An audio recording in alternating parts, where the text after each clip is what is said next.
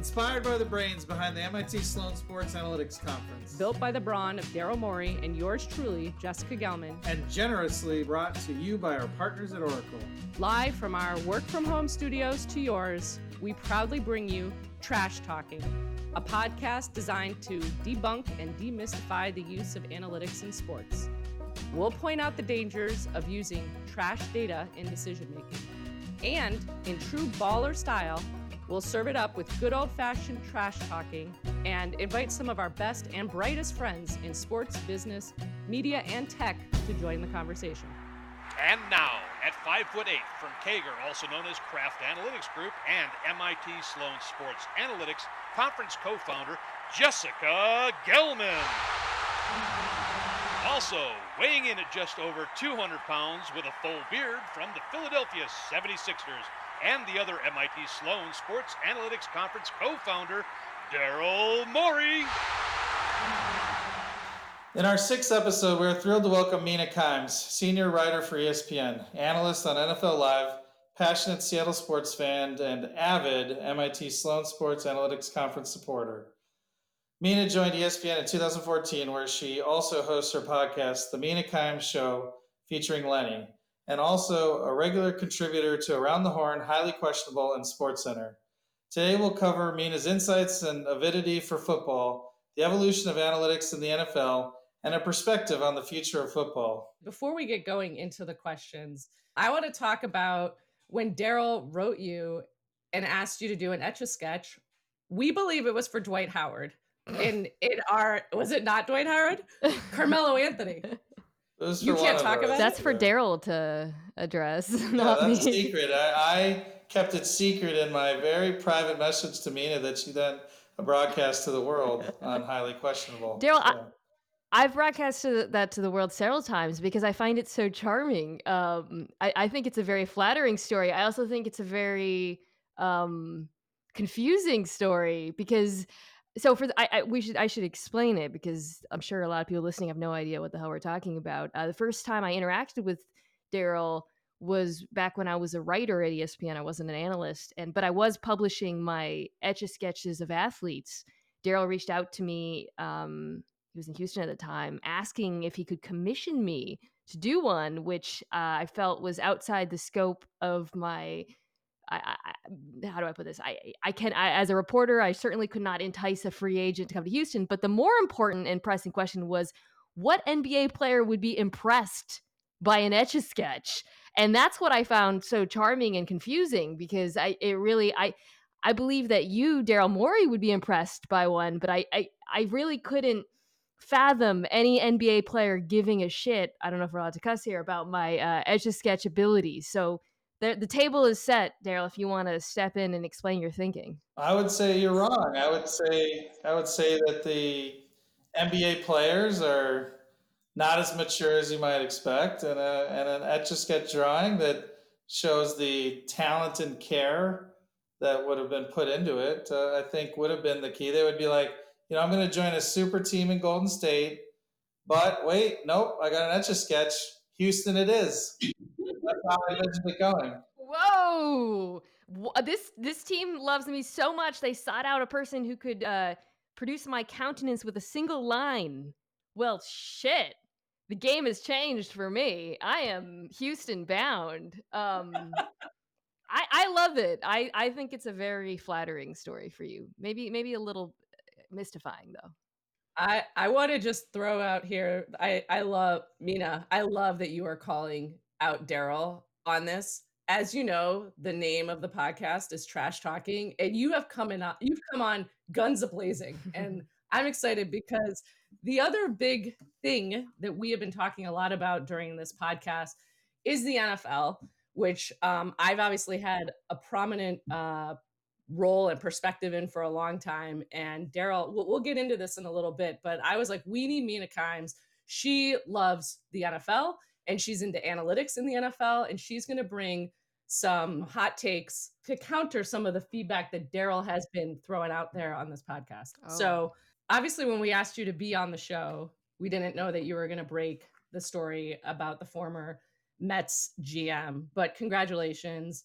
I guess through your investigation process, can you provide a little bit of perspective about, because you've known about it since 2016, the timing of it coming out now, and kind of what your process was just in terms of investigating, because it's a huge story and it's has huge ramifications. Sure. Yeah. I don't know if I don't know if you guys know this or certainly people listening, but before I came to ESPN, I was an investigative reporter, writing about finance and businesses. I did a lot of healthcare investigations, hedge funds, all of that. So that actually was my background, coming into sports, even before I was a sports reporter.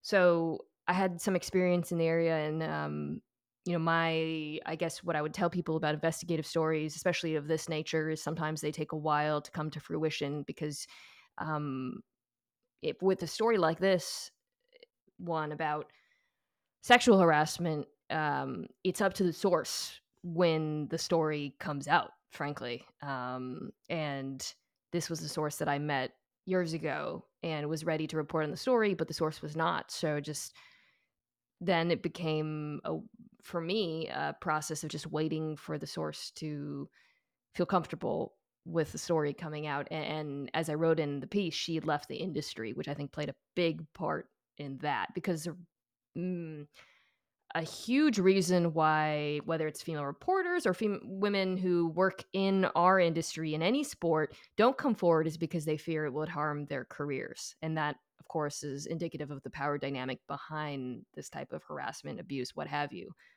So I think that is the single largest reason why it took some time for the story to come out and ultimately why it did.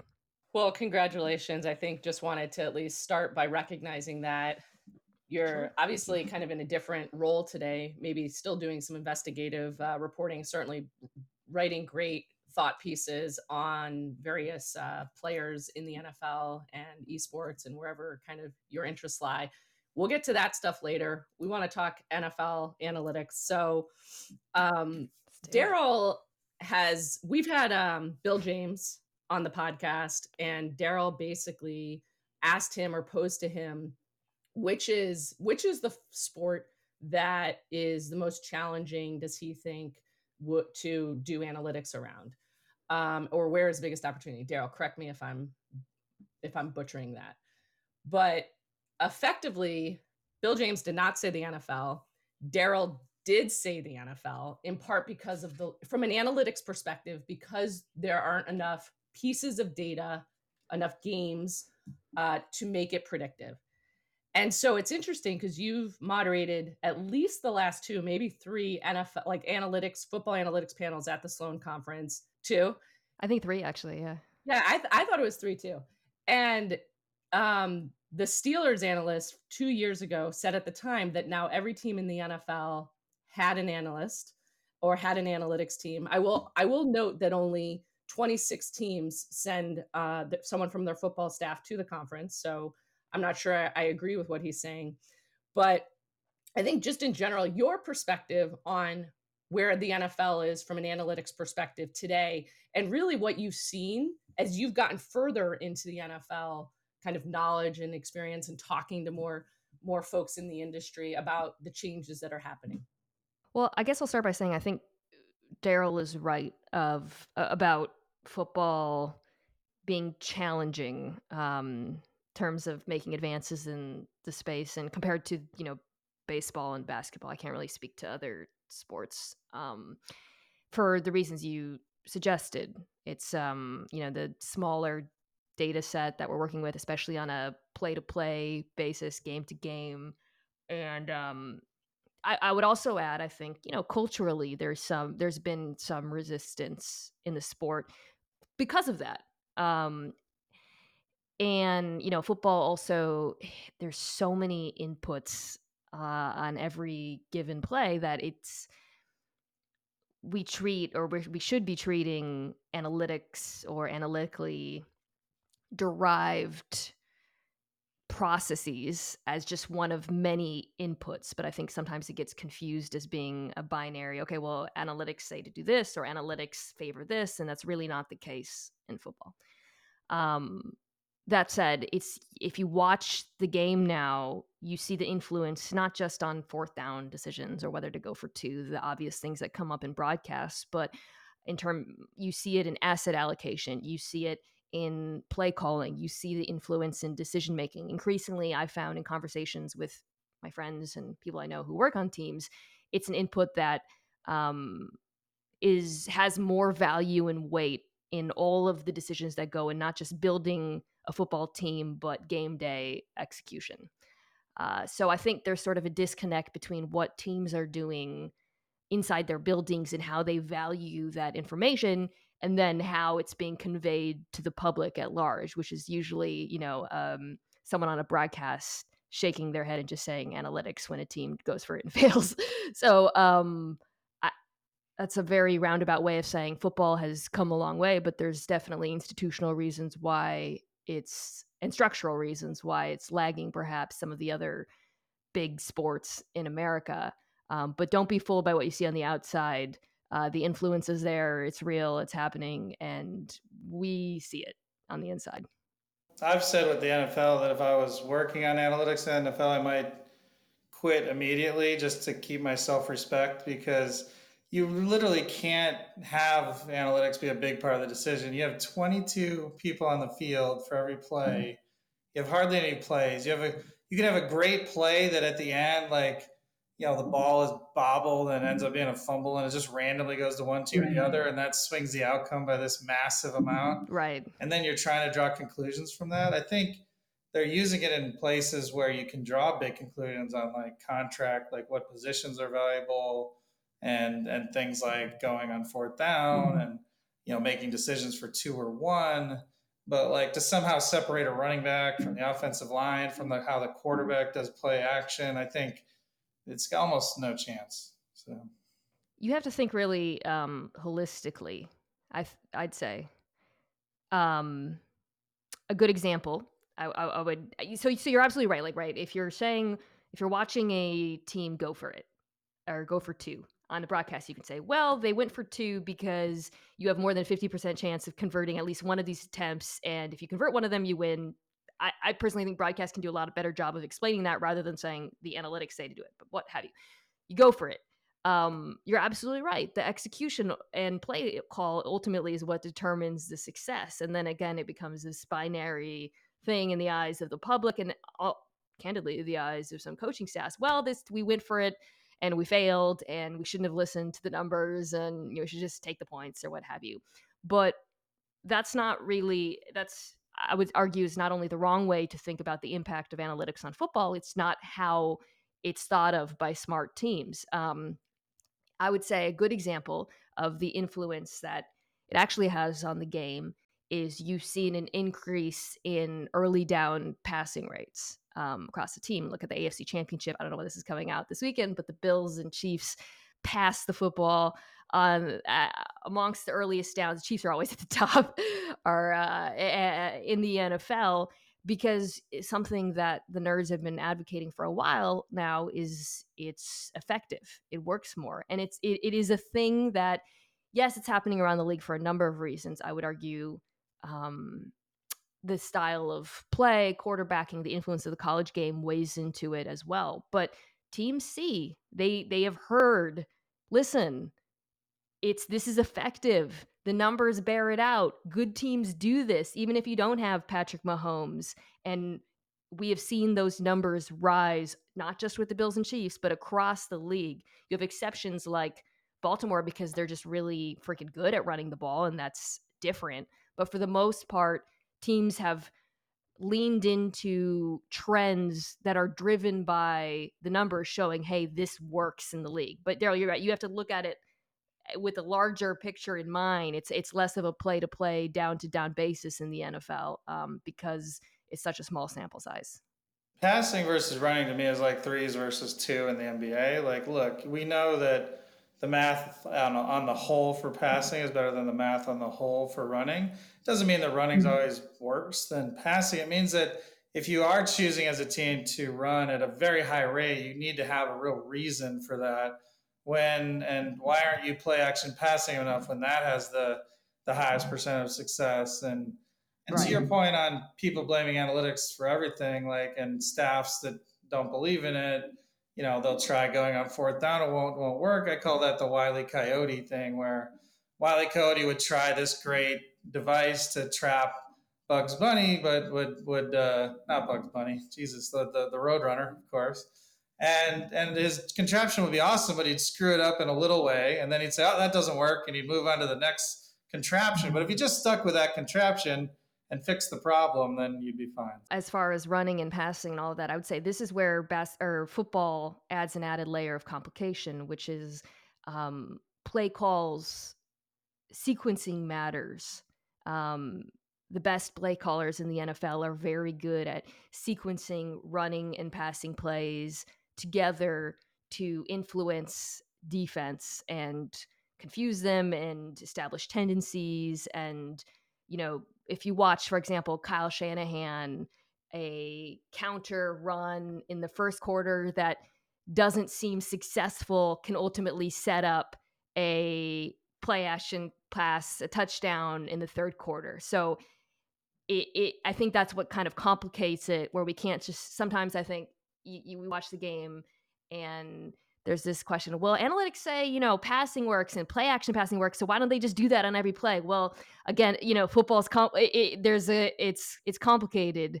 All of the plays are kind of woven together, and to say nothing also of the impact the offensive line has on the efficacy of all of these things, and the way in which you don't have to run the football for play action to be effective, but the offensive line has to convince the defense that it will, and run the football at some point. So it's all kind of woven together in this complicated tapestry, I'd say, that makes football a little bit trickier than some other sports.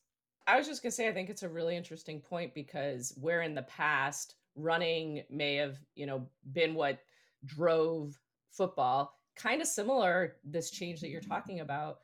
For a long time, threes was what people would do in order to open up inside so people could get inside, but it's like really flipped in that it is more about shooting threes, and it is, changing the football as well to be more about passing. So it's just an interesting parallel just to point out.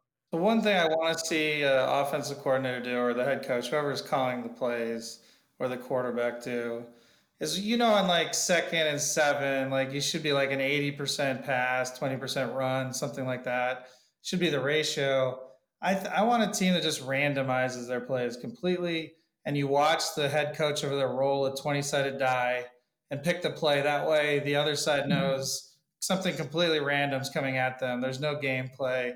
And that's essentially what Mike D'Antoni would do with the Rockets. He would run stuff that was basically completely randomized and in the hands of the decision makers. And I think a lot of that gameplay would go away and would be more effective.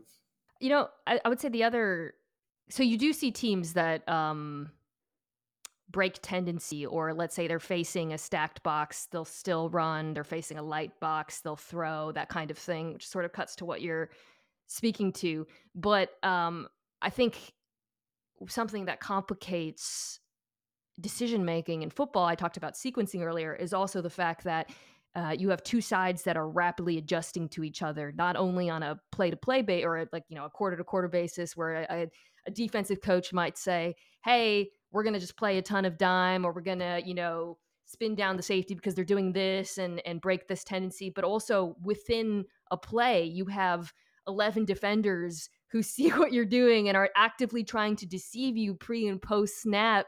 That again complicates all of this. And so, for example, the Packers are, I think, a really interesting. They're a team that's very progressive. The play calling, they do a lot of the things that we nerds like: a ton of play action, a ton of pre-snap motion, etc. Throwing when teams are defending the run, have their base defenses out, yada yada yada. But last week in the wild card game, they just ran it down the Rams' throat. Rodgers didn't attempt a deep pass until late in the game, because they realized not only, okay, the Rams defense has used a ton of light boxes all year, inviting teams to run, but one of the player through which this all flows from, Aaron Donald, he's hurt.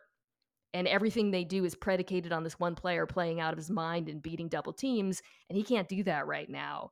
And that's an in-game adjustment we're going to make regardless of what, the numbers have told us in the past about how our two teams play each other.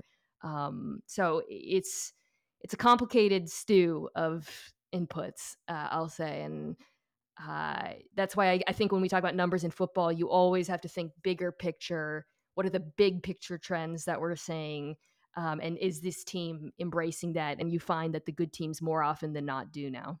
Yeah, it's actually interesting. As I was doing research on this topic, just to better understand what's being used. Obviously, next gen stats that the NFL started providing a few years ago has been huge, and Pro Football Focus recently, or maybe in the last year, said that now all 32 teams are using it, and the depth of that information is very critical. And it seems to me like it's trending similar to how basketball did, Daryl, in your early days. But I think the depth of the data that's available is much more significant. So they're taking, for example, things like a safety's missed tackles on pass plays, and they are controlling for coverage type, which I don't believe they had the ability to do that type of stuff before. And we had Jonathan Kraft on this podcast a while ago, and he he spoke specifically about the potential value of player specific data, but also the challenges in getting it right because of the players' unions and stuff like that. Is there anything, I think, with the recognition that the NFL might not be able to get that data and makes sense, as you've done some of your investigative pieces on players, Aaron Rodgers, as an example, have you uncovered how they're using their own player data to help themselves? I think it's more agents lyrically that are pointing to the impact that certain players have on the game. But you know, I would say players are cognizant of, and there was a funny quote I remember a couple years ago where Kirk Cousins talked about the impact of play action and how he didn't really need to run, and sort of the way, and all the nerds were kind of delighted by that. But for the most part, I've found in my conversations with players, they're not super like they. How do I put this?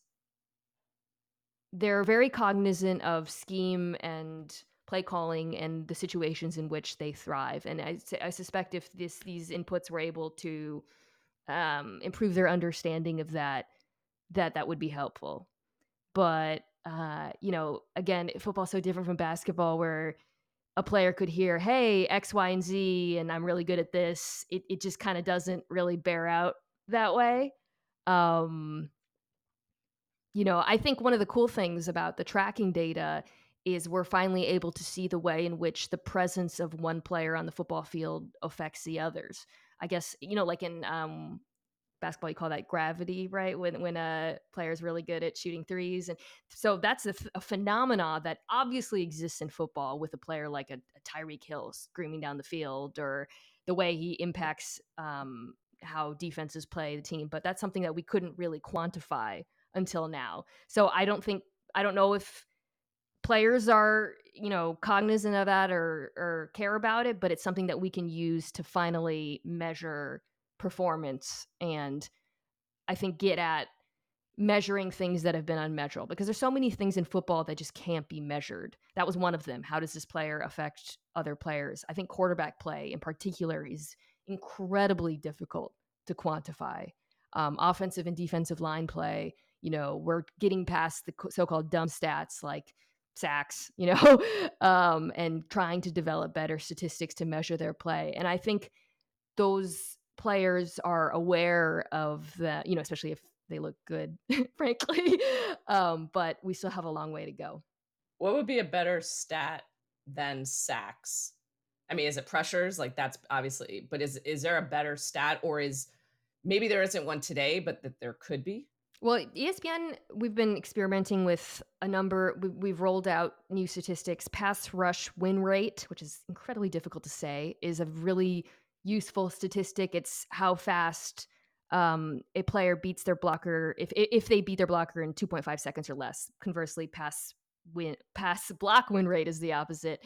We do it with run as well. And I think that's useful. Again, we're using tracking data to evaluate these things. Sacks created, first pressure, first step, whether or not a defender is the first to get to a quarterback. All of these things are more useful than just sacks. But at the end of the day, sacks matter too, in the same way that touchdowns matter or whatever. Like these raw stats, you just have to consider them all, I found. Yeah, I don't think the extra splits, like you were mentioning, Jessica, will do anything. Like if you're splitting by coverage, splitting by this, at the end of every split in NFL, you end up with an N of like 4, and it's utterly useless. And so, like, that's the problem with the NFL.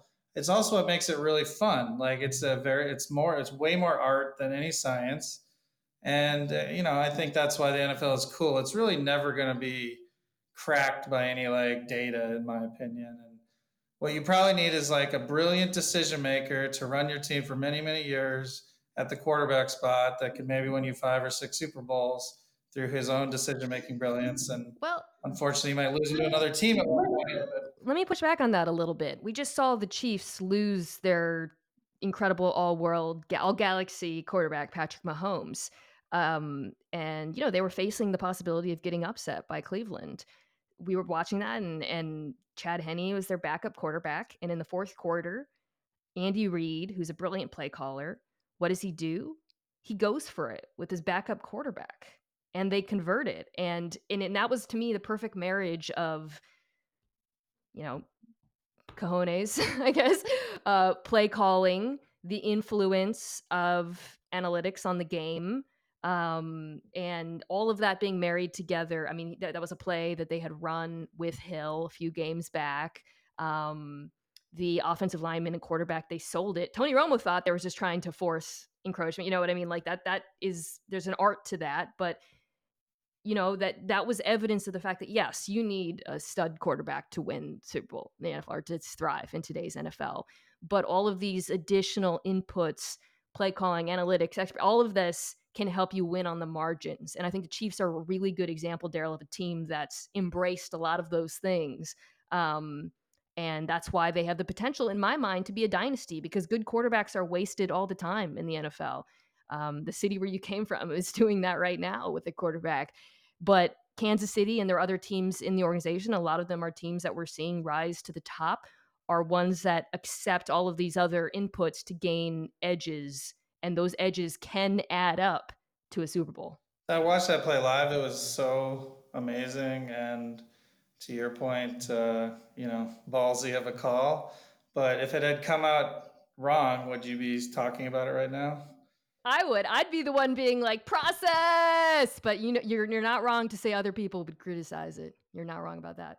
Yeah, that's my point. It's just one play. You can't draw a lot of conclusions on that one. So, but I think what Mina said earlier is resonating here, which is that it's very, not that basketball isn't, but basketball is much more fluid, that football is very strategic. It is obviously a game of chess. And so things that they were doing earlier in the game, even if it was Mahomes, it was setting up for that play. I will say I was watching the game and trying to explain it to my 7-year-old, and I was like, okay, now here's what they're trying to do. Listen to the guy, Tony Romo. And when it happened, I was like, holy cow, I can't even believe it was awesome. And I think that's what makes it, as you said, Daryl, exciting. So Mina, you mentioned quarterbacks a little while ago. And last year at the Sloan Conference, you had a very in-depth conversation about quarterbacks on the panel with Brian Burke and Mike Leach and Alec Halaby from the Eagles front office. So obviously, there's been a lot of people trying to quantify the impact of a quarterback, especially the intangible skills, vision, composure, decision-making, and the thing that Daryl hates me to bring up, but their performance under pressure. So I'm just kind of wondering, have you seen any changes or improvements this year? Or are you aware, and you don't obviously need to say teams, of any organizations that are trying to drill deeper and maybe they wouldn't share it with you, but like something that's percolating as they're onto something? It's so funny because something we're seeing in the NFL right now is a lot of quarterbacks who looked pretty raw in college are thriving. Josh Allen Mahomes was not a sure thing coming out of college. Justin Herbert in Los Angeles was a prospect who I was not super impressed by at Oregon. And I think there's two ways of looking at that. One is, well, if he's got the goods and the big arm, and he's tall, but we see those kind of guys fail all the time. The other way I think of looking at it is these teams have really focused on, building an infrastructure around these quarterbacks, which is not really about what you're describing, but it's very, very important. But also, okay, are there these qualities that these guys have that we can isolate from their surroundings? Because quarterback is the most context dependent position, I'd argue, in all of sports. I mean, to complete a beautiful pass, you're counting on you're counting on the play call to be right, the center to snap it, the offensive line to block, the wide receiver to run the right route, and a million things have to go right. And so what we're trying to do is say, okay, can we isolate? Can we identify talent and figure out if this person is responsible for his piece of this final result, and is he responding to failures in the other parts? Is he good under pressure, for example, if the offensive line, which is a huge part of quarterback play. And I can't really speak to whether teams are doing a better job evaluating that, but I would say we on the analysis side are doing a better job, or at least trying to do a better job of evaluating it, not just from a visual, a tape driven perspective, but from a numbers one as well. More than ever, and I would say the tracking data really plays a big part in this. We're doing a better job of saying, okay, how likely was it that this quarterback could complete this pass? How much pressure was he under? Was the wide receiver actually open? How good was the defender? We can now, for the first time ever in the history of analyzing football, are able to consider these things. This is a very new phenomena. But all of that said, and this is, again, it cuts to the complexity and the art and science of football, you have to watch. And you have no idea what the defense was doing, what the play call was, whether or not, the 11 other guys effed up. So to me, it's like a combination. You want to marry all of these things together. But it's an exciting time in football because we actually have that ability, which we didn't before. Daryl, I think we've had lots of discussions about how this evolved in basketball in particular as you got more granular, and just based on kind of, obviously you have a lot of friends who are on the football side making these decisions, and you're hearing how Mina is describing it. How far behind do you think the NFL is, recognizing your opinion that the analytics will have not as significant of an impact in the NFL as it has in other sports? Yeah, I think it's pretty clear. Like, we're 10 years behind baseball, and football is 10 years behind us.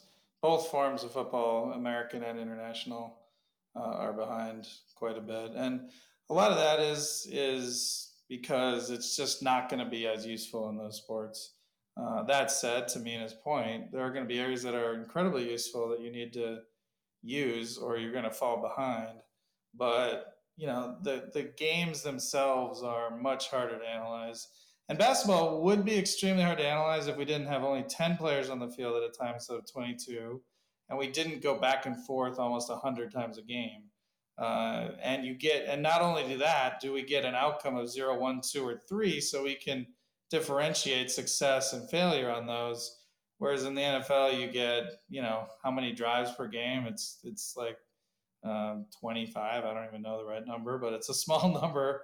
And you often end in 0, even if you executed well. So it's an extremely hard sport to analyze.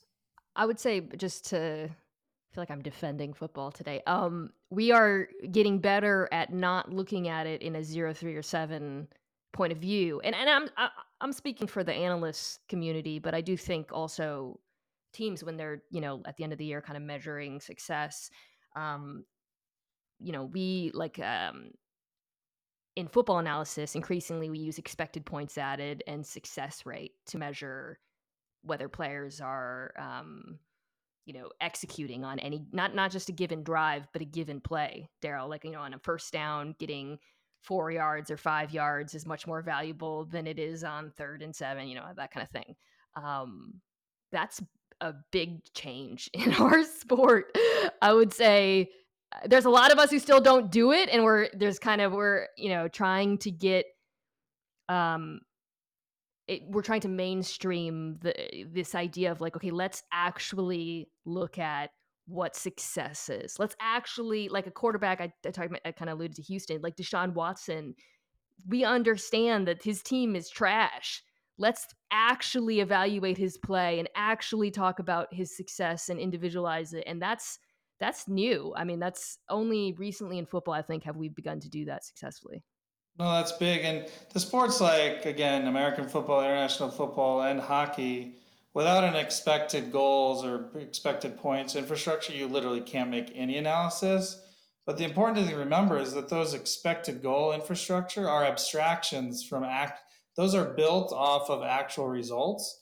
And so you're one step away from true answers, Right. which we get, again, almost 100 times a game. We'll get a true answer of what that outcome is. Whereas you guys have to estimate, most likely if it had gone well, you would be at a 3.2 expected points here. And your data and your models are going to be just one step less accurate when you're building off expected outcomes versus actual outcomes. That was more my point. You made a good point back, though. That's something you hear from folks in football all the time. But field position matters. Mina, I wanted you to come on to defend because Daryl's been bashing football on the podcast, and I he's bashing it. He likes to have, things that he's discussing, I would say maybe arguing. But I personally, I think what you're bringing to bear is really significant, and I understand and respect Daryl's perspective clearly. But when we're talking about the value and the impact of analytics to a sport, the impact to football right now is very significant. And there's a lot to be done. The impact on baseball, obviously, is significantly less. I'm gonna flip, I'm gonna flip it a little bit. Well, and I think maybe like you've mentioned a lot of great examples so far, but my kind of specific question now is, there's been tons of rules changes every year in football. Do you think that there are certain rule changes that analytics is going to orient the league to start to think about differently? This is not really analytics, but I think a example, like onside kicks shouldn't exist in football. It's such a low percentage play, and the league has made it, for safety reasons, made it even more low percentage. And you've seen leagues like the AAF say, no, let's give, I forget what their exact rule. I think it was 4th and 12 from the 28 or something, because we've quantified, and again, this is not really analytics, this is like really basic math, but we're saying, okay, we want teams to have X percent a chance of keeping a drive alive because it's exciting. This is not a meritocracy. We want an entertaining product, and let's do this. And I think you're seeing the NFL recognize sort of the impact of a rule change like that. They're considering it. The competition committee, thinks through, okay, well, what can we do to make our game, to make competition more exciting and plausible? Well, here's statistical evidence that XYZ does that. So, I think it definitely weighs into it. We've seen over the last 10, 15 years, rules favor offense in the league because people want more offense. And that seems to be where things are headed. But I can see increasingly the influence of statistics on the game itself and from a rules framework. I love that example, and I think it's true. We talk a lot about the different types of analytics: descriptive, predictive, prescriptive. This one is a little bit more descriptive in nature, right? But I think I agree, and we know across all of the leagues the challenges when rules are not made to enhance the fan entertainment experience, and I think that's a lot of what is happening in Major League Baseball right now, as we kind of all know. The other thing going for the NFL is you're working on the really low hanging fruit, like the early innovations in baseball, like, hey, don't get out, Mm.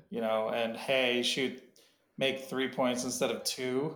Those are still there in football. Like those are the like pass more than run. Okay, sweet.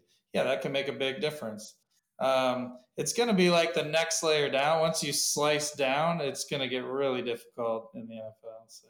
I think also the complexity, Daryl, is like marrying the ideas that everyone recognizes in, football analytics or whatever, with not only play calling and execution, but talent.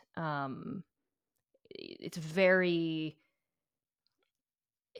football. It's very complicated that way because quarterbacks control so much of the game, and so much relies on the quarterback's shoulders that there are certain teams that are just not capable of bringing some of these concepts to fruition. I think a delicate way to say that. Now, again, to go back to the Chiefs Henny example, I specifically wanted to think of an example where the quarterback wasn't on the field, because those are things that teams can do as well. But the quarterback is a limiting factor for a lot of organizations, for sure. We actually talked about the value of the quarterback in our podcast with Nate Silver, because we were talking about LeBron James as a generational talent, and you can't really put you're going to go to the finals. And so the discussion was basically, is there any other sport where one player can have that much influence? And Nate really came down on the NFL and a quarterback. Yeah. So I think that's what your focus on it, and the league and teams focus on it is spot on across the board. So it's interesting to hear it kind of reinforced here. I love that the NFL has trended towards what seemed like the most basic insight ever, which is that the guy with the ball, the quarterback, should be a threat in multiple ways, not just like sitting in the back and just like throwing it. And for me, like obviously the generation of players, I always thought Antoine Randall El was going to be this very significant player because of it, because he was going to be one of these multi-threat quarterbacks, and it seems to be going that way. That's one of the big areas of basketball now, that if you can understand the skill level of the players, you can then identify those players who are in systems that aren't good for their skills and plug them into yours. And that's just a whole nother level of complexity for the NFL too. And again, we have a chance to analyze it. And I think in the NFL, it's super hard. It seems very obvious in football because it's just numbers and gaps. And when you have a guy who changes the numbers on the football field, um, it makes the game easier. But Baltimore's a great example of a team running into limitations, and that's not just on Lamar Jackson, the quarterback. It has to do with the play calling and the personnel elsewhere. Um, and that's sort of where the NFL, being a hard cap league, also kind of gets into this and whatnot. But um, you're undeniably, like, it's absolutely correct that more teams recognize the utility of quarterback mobility than ever, and that's a real change in the last 5 years. And there are structural reasons and frankly cultural ones why that took a long time for the league to embrace. But um, defenses adjust, and this is why the NFL is such a great chess game. And then suddenly you have to find the next edge, even when you've identified and exploited that advantage, because not every quarterback is, Patrick Mahomes or Deshaun Watson. I think the teams that thrive in the NFL is similar to basketball. It's where the owner, the player, the personnel person, and the head coach have a shared vision for how they want to play. They build their cap spending towards that vision. They draft and sign players that fit into that cohesive system and execute from there. And then that doesn't obviously lead always to winning, but it gives you the best chance. It adds a layer of complexity to all of this, for sure, because especially given how impactful rookie contracts are in the NFL compared to, again, other leagues where, when you have the quarterback on the rookie contract, obviously it changes the math of everything. But it's and this is to come back to the very first thing we talked about, which is the impact of analytics on the game. I would say player valuation, positional valuation, is perhaps the most vivid, the most obvious way in which it has as the ways in which teams allocate the resources they have within that hard cap has changed dramatically over the last 5 to 10 years. People always get mad at the analytics folks when they say, well, why do you want to steal money from the running backs? And it's like, well, no, they just want to pay the left tackle. And it's it's a hard capped league. The money's going elsewhere. It's just different positions are getting paid now. I love this discussion. I want to take a slight shift in what we're talking about. We'll ask you a couple more questions, and then Mina, we have a game that we're going to play to round out the. Well, we hope you enjoy it. You've written some amazing pieces. Are you, just before I even ask the question, are you still doing writing? Are you still writing? Not frequently. No, I do some Football Insiders panels for ESPN, but I'm now a full-time NFL analyst. Well, I know that you're a full-time NFL analyst, of course, but I think my question was basically, you've written some unbelievable stories. Thank you. And so it was just like, you're welcome. The question is basically, is there something out there right now that is percolating for you outside of, say, the obvious ones, that you're like, this is really interesting, if I had the time or whatever, that this would be something I'd like to go deeper on? Well, I'll just say right now in football, we're approaching the end of another hiring cycle where it looks like there's one position left, which is Houston, but it looks like once again, the NFL is going to have a historically low number of Black coaches, despite the fact that the league is 70% Black. This is something I've weighed in on in the past, written about and spoken about, but that's a topic that's really important to me personally and compelling. And so it's the kind of thing I would love to report on, but I'm happy also giving takes on television. Well, I think that makes sense. And yeah, there's obviously been a lot of efforts made to try and increase that. And I think especially given everything that's happened this year, it's especially, I would say, difficult or sad to see happen. And I think bringing it to light as you do is super critical. So thank you for doing that. Last question. This is about you. This one will not surprise you, I don't think. But can you describe your emotions when you got the call from David Chang as his lifeline on the $1 million question? Because I mean, the pressure that you must have felt to get that answer right for him.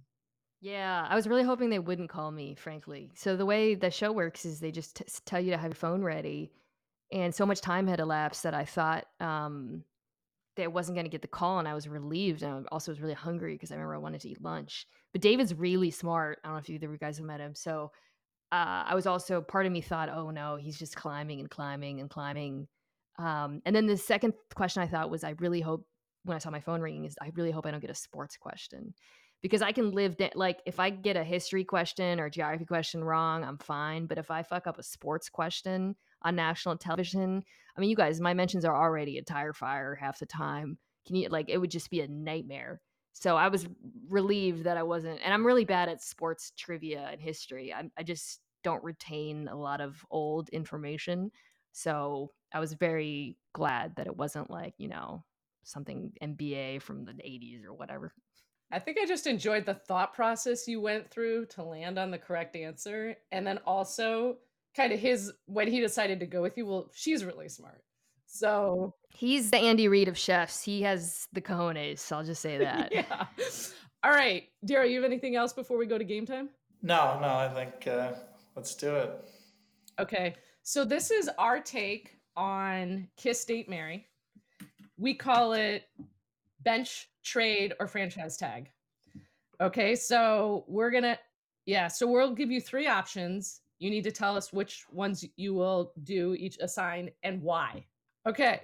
So the most surprising NFL offseason change: Nick Caserio hired as the Texans general manager. John Elway stepping down as the Broncos general manager. The Eagles firing head coach Doug Peterson. Franchise tag John Elway stepping down. That was something I thought needed to happen. It was a bit overdue. I will bench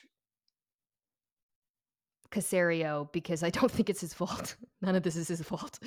And then I'll trade the Doug Peterson firing, even though I understand it. I think that's the one I would probably put in that category. Like, you didn't see that one coming. You were like, yes, I would say that one is probably the most surprising to me.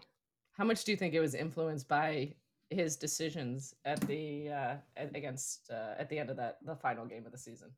I think that probably factored into it, and I doubt they were made by him and him alone, candidly. But it's a team in flux with a question mark at quarterback, and I suspect that weighed more into it. Okay, we know you're a big Seahawks fan. So, greatest Seahawks moments. When the Seahawks defeated the Broncos 43-8 to win the Super Bowl. Marshawn Lynch's beast mode run against the Saints in 2010 and the 2014 NFC Championship win over the Packers. That's a good selection. Surprised the tip with the Richard Sherman tip is kind of the one that really jumps out. But of those three, I will franchise tag the Beastquake.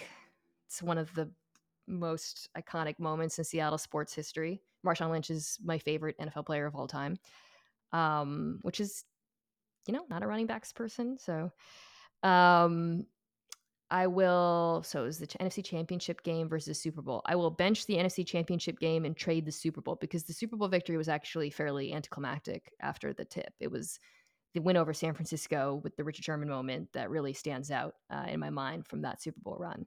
The NFC Championship win over Green Bay, which was, the win probability chart looks like, or, one of those things. That I rewatch from time to time, the fourth quarter, just when I need a pick me up. So that's definitely a keeper. I love that you rewatch it as a pick me up. It's super zany. It's super zany. Changing of a couple NFL rules here. Bench, tag, marry, whatever our rules are. It's not that complicated, Daryl. You're First one is we adopt college overtime rules. Good. The second one is getting rid of that a fumble through the end zone is a touchback. And the third one, and I'm going to add my own editorial, getting rid of the nonsense that we currently call kickoffs after you make touchdowns. And you just start with the ball on some yard line. Well, you should have watched the AAF because it sounds like they did everything you wanted. I gotta tag the touchback because I've been railing about it for so long, being disproportionate punishment. And then people will say, "Well, you're just incentivizing players to fumble into the end zone." First of all, from an entertainment perspective, the moments where players reach out for touchdowns is like the best thing in football, so you can't get rid of that. But I think you could still punish teams and have a loss of down and spot them at the 10 yards from the spot of the fumble or something like that. But so I'll do that. I will bench getting rid of the kickoff. I'm with you there. The XFL did a great job with this, actually. And then I will. I actually do think college overtime would be better than NFL overtime, but it's still imperfect. But I do prefer it to the NFL overtime rule, so I'll have that be the third. I have to say, why can't we just fumble the ball forward? It's so damn risky. No one would do it, but it'd be fun. Like the Raiders did that. That's why they changed the rule in like 1981. Yeah. We should be allowed to fumble the ball forward. I mean, you're taking a huge risk. Why not? The NFL players always say, "Well, you're punishing defense enough already." So then I say, "Well, it's a package deal." I'm like a congressman. We also are going to get rid of DPI as a spot foul unless it's so blatant. And so we'll do these two things in concert so that which is way more common, by the way. So we're rewarding defense while taking away this dumb rule. I know I loved you. I'm just bringing people together, offense and defense. Bringing people together and having good data-focused points, Daryl, to that you can debate. So I hope I do. We got one last question. Funniest ESPN colleague. Oh, okay. Wow. You ready? Funniest colleagues. Katie Nolan. Very funny. Pablo Torre. Funny guy. Or the one neither Jessica or I know how to pronounce. Dan Orlovsky. Oh, Dan Orlovsky is my colleague on NFL Live. I will franchise tag Katie, bench Pablo, and I'm going to have to trade my bud Orlovsky, even though I actually do think he's unintentionally hilarious and as a wonderful colleague and friend. But those other two are just too funny. He has a great personality. That's what you're saying? I would say Dan's actually a great example, just to bring this kind of full circle, of he's a brilliant football mind, former quarterback who's really changed his mind on a lot of analytically informed things in football. We did a broadcast, a megacast of the Ravens Titans playoff game, and he went on a rant about how you don't need to establish the run for play action to work, and the statistics backed it up, and my little nerd heart swelled with pride. So, we're just I bet you had a lot of influence on that, though. we're spreading the good word inside the building. The call is coming from inside the house, and it's working in football. You're very convincing. So Thank you. I love it. Thank you for coming on and talking about the NFL. I personally learned a ton. So thank you. I also want to mention that Katie Nolan did not make the original list of the funniest ESPN colleagues. And I said, Katie Nolan has to be in here. And the fact Very that you funny. tagged her. She's the funniest, would be my opinion. So I'm going to make a comment right now. Mina, I think we got to get you on a panel with Daryl at Sloan this year, because the discussion would just be so fun for me to watch. I need some reinforcements, though, on the football side. We got to go like Warriors style, or like Anchorman, more like, with the knives. And I need my football guys behind me, and we got to go at Daryl and defend our sport. Daryl, do you accept this challenge? I accept this rose. All right, thank you, Mina. Congratulations again on such a big week, and obviously also for jumping on with us during such a busy part of the NFL season. Where will you watch the games tomorrow? I have my own, dorky setup at home with multiple things going on, but we're actually going to be doing our show in Tampa at the Super Bowl the week after next, so you can catch it there. Post-game huddle.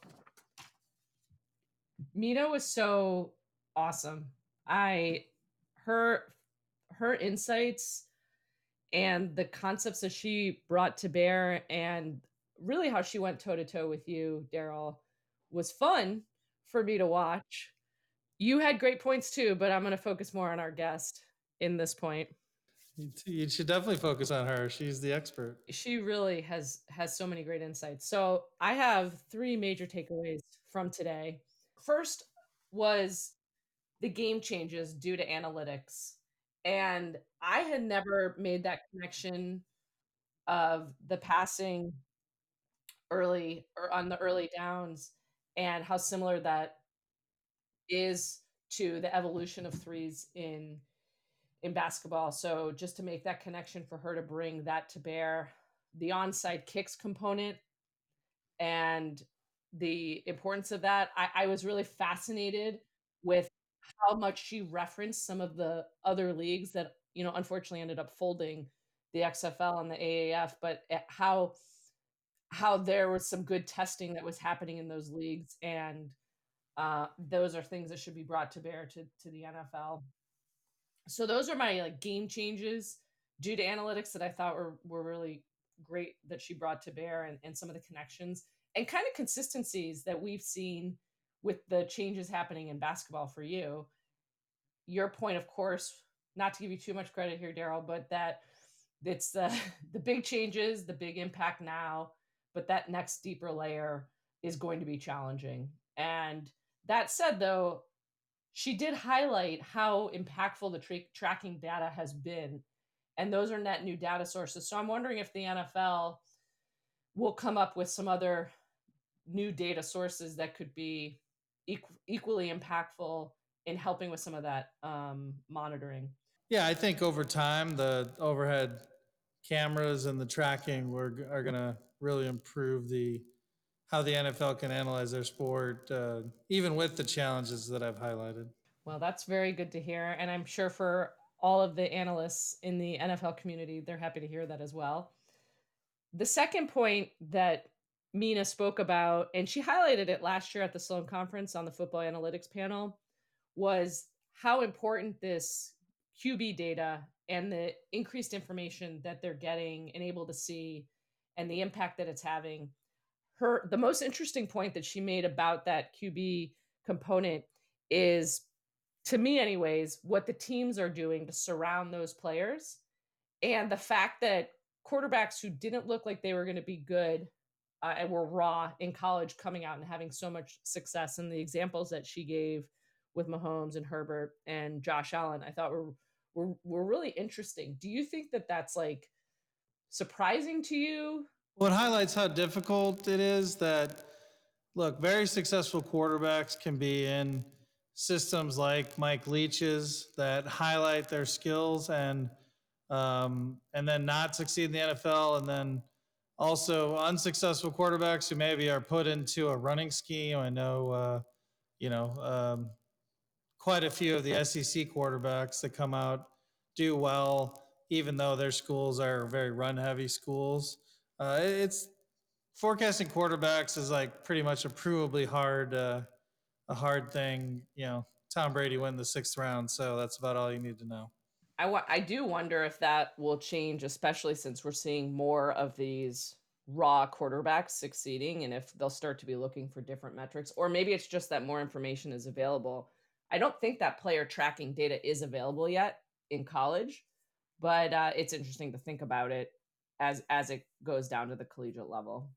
My third point is the sequencing of plays and the significance that she placed on that and how debunking what people might do and going in a different way. I loved your comment on the randomization and how um how Mike D'Antonio used that approach. It's also just when I've had really only one time in my professional career had a chance where I was basically like the bouncer for Belichick at a business event, and where fans were coming up to talk to him, but everyone was nervous and wouldn't come up and talk to him. So I ended up kind of just standing next to him for half an hour. So I started asking him some strategy related questions, more from my viewpoint on basketball. But it was just so interesting to hear that kind of some of his thinking on the strategy and sequencing, and then to hear from Mina that emphasis today. And I wonder if analytics, like what the role of analytics might play in that on a go forward basis. I mean, it sounds like it's had a significant impact in the NBA, but do you have any thoughts on that specific to the NFL? My thought is based on your 30 minutes next to Belichick, you could have taken over the Houston Texans at some point. I'm on the business side, so yeah, no, I'm very excited for Nick Casario.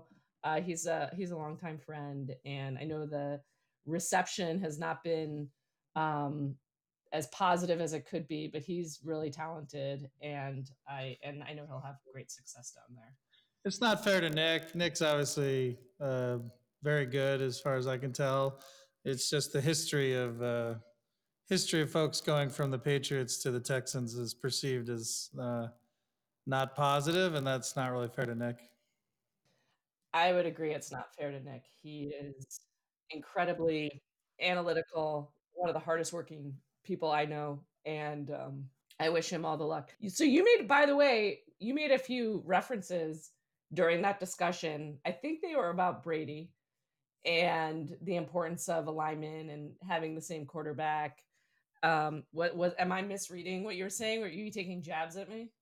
No, I was saying positive things about Brady. Brady's plus minus is looking pretty good right now. So and you know, I think if you want to be successful in the NFL, having a arguably the best decision maker of all time have the ball in his hands for 13, 14 years, that's a good formula. Do you see that decision making? I agree with you, of course. Do you see, and I was just kidding about you taking jabs at me there, but do you see that same decision making influence in the NBA? Yeah, I mean, look, our top players, like we've talked about comparing quarterbacks in the NFL to our top players in basketball, it is a pretty good analogy. And, you know, you don't win without them, and you got to put the right environment around them. And obviously, the Patriots did that for many, many years. I also just want to emphasize her point at the end of what she would be interested in writing about with respect to the hiring cycle and the lack of black coaches being hired. I love that she's calling that out. Do you think? I mean, do you have any thoughts on that or successes that you have seen? I mean, in particular, the NBA has had great success in, I would say, over the past, let's call it 3 or 4 years with having women hired as coaches. I mean, what can be done? Well, my sense is, and I think the NFL has done the thing that should make the biggest impact, which is attaching draft picks to the hiring of minority coaches. I know the NBA has done the best in that area. I'm blessed to be with Doc Rivers, and I do think the NBA is a pioneer on women's coaches as well. So I'm proud to be in the league I'm in. Yeah, well, more to come on that, hopefully, especially given everything that's happening. All right, so thank you to Mina Kimes.